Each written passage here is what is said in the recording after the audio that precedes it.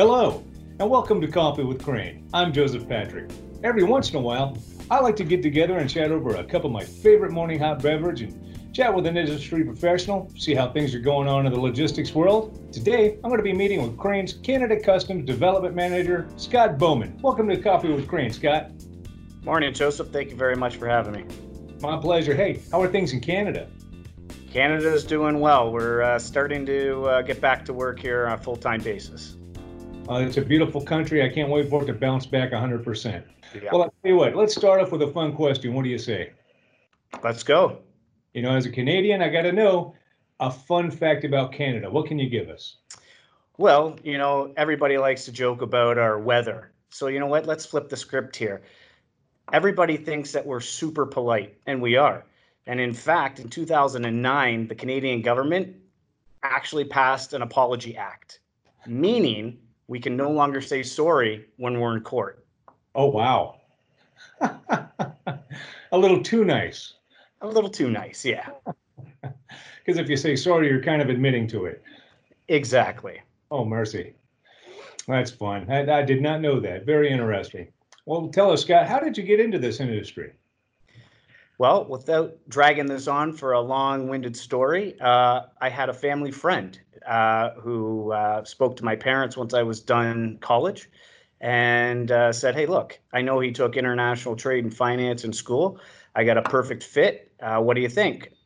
So I went on a 2-week vacation, kind of mulled it over. When I got back, I was hemming and hawing. And then at that point, I looked at my mom and I said, I got to jump in both feet. So it started 17, 18 years ago. Wow. And you've just been running with it ever since. Can't get out of it. That's awesome. Can't get out of it. You're stuck for good. That's it. All right. Well, as you know, I previously had a coffee with Crane with Alexandra Kleinschmidt regarding the customs in the U.S. Can you tell us a little bit more about the customs going on in Canada?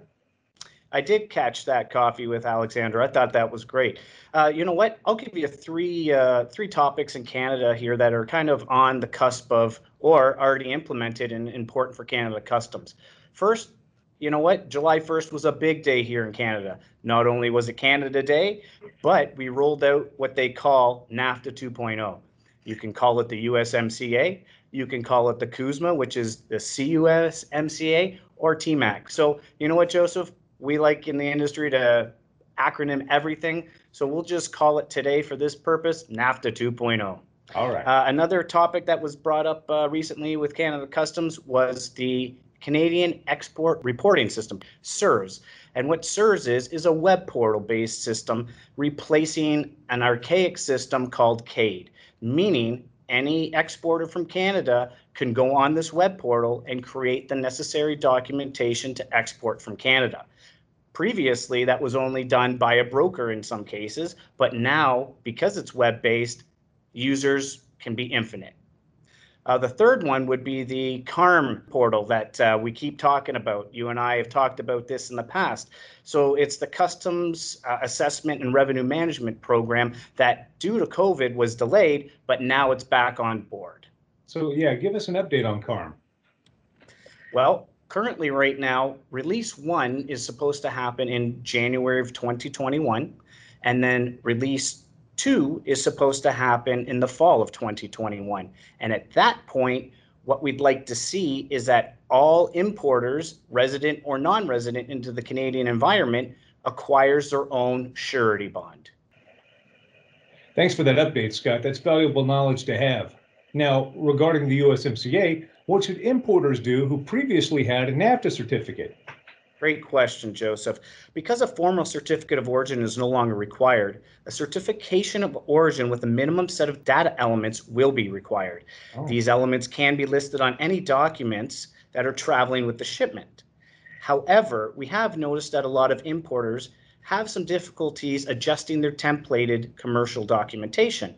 So what we've done is we've created a USMCA certificate of origin that does house these data elements and allows the importer to just simply update that and provide that documentation with their shipment. So we're giving them the tools that they need to make this a lot more seamless. Exactly. What we've realized in the industry is that, you know what, it's a little bit more difficult for the exporter or the importer to understand the change that's necessary, was to provide them with another document again, but with the data elements that satisfies the requirements. And this documentation is available on the Crane SharePoint site or any of the brokerage sites that are also on SharePoint. Okay, good resource to have.